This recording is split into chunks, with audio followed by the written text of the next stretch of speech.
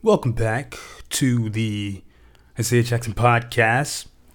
All right, in this podcast, we're basically going to answer this question that I was asked recently, and it was pretty simple, right? The question, as follows was, Isaiah, I ran 2 campaigns, and here are the results. They, of course, attached a screenshot at that time, and they wanted to know what it is they should do, really. And they basically, in the screenshot, I was able to see that they had made some sales, right?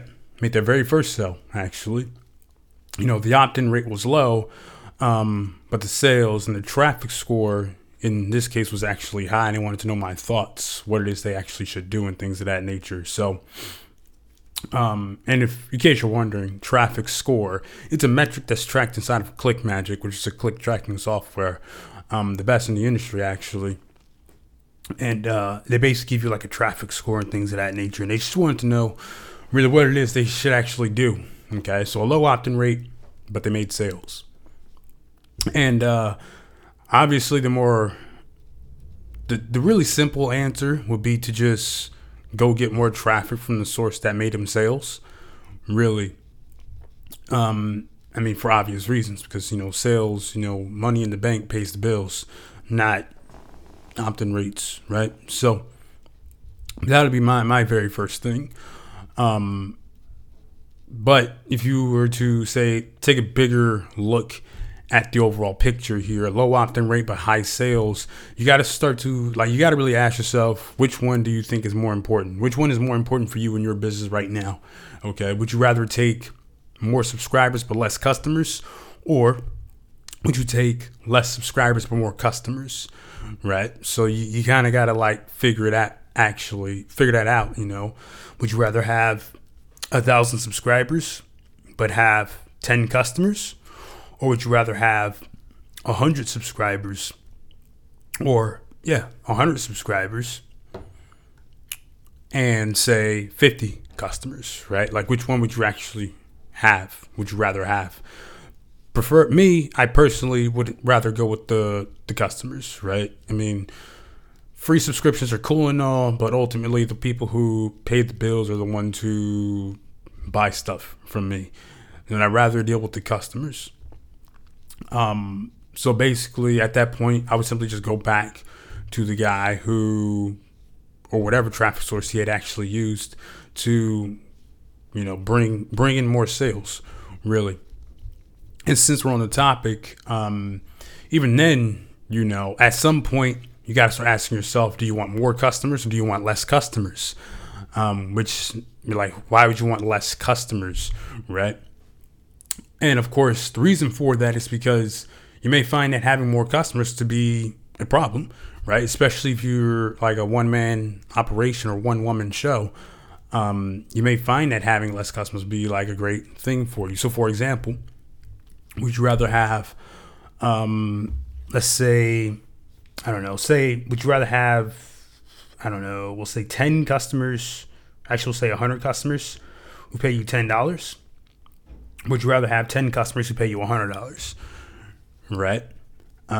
Personally, I'd rather go with the 10 customers who paid me $100 each, because I can do a lot more for those 10 customers than I can for the 100 customers who only paid me, say, $10, right? Plus the mentality and thinking between those two individuals is kind of steep as well. So for example, say you was offering a service, right? Actually, we'll use an example from my PT business. Okay. Say I charge, $30 a month for, 1 to maybe 4 sessions a month. Okay. $30 a month. And then, of course, I have a client who, say, pays $300 a month for the same amount of sessions per month. I could do a hell of a whole lot more for the client who's paying me $300 than I can for the client who pays me $30. In this case, say I want to gift them with, say, some joint recovery supplements or something like that. I can gift them with that stuff and be like, hey, this is a part of your PT package. You don't have to worry about paying for it. Here it is right here, right? Because that individual is paying me a hell of a whole lot more money, I can better take care of my actual customer than I can the other one. The other one probably wouldn't even get anything like that.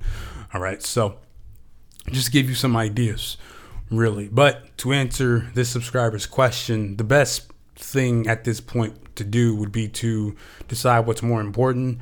If the sales numbers make sense, right? So if you made, say, I don't know, I'm not going to throw out a ballpark number, but whatever you're comfortable with, and you were pretty satisfied with the amount of revenue you generated during that little those campaigns, then run those campaigns again, really, and see if it's an actual control.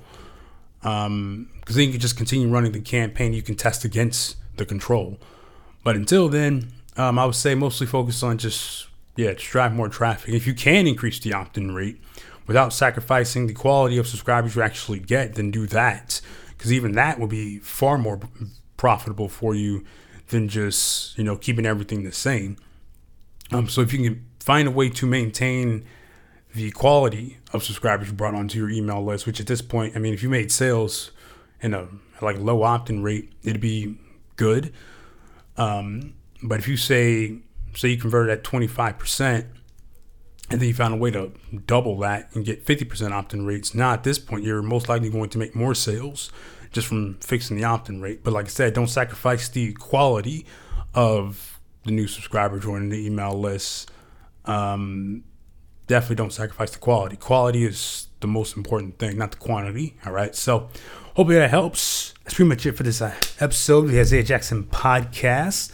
And I will talk to you guys next week. Peace.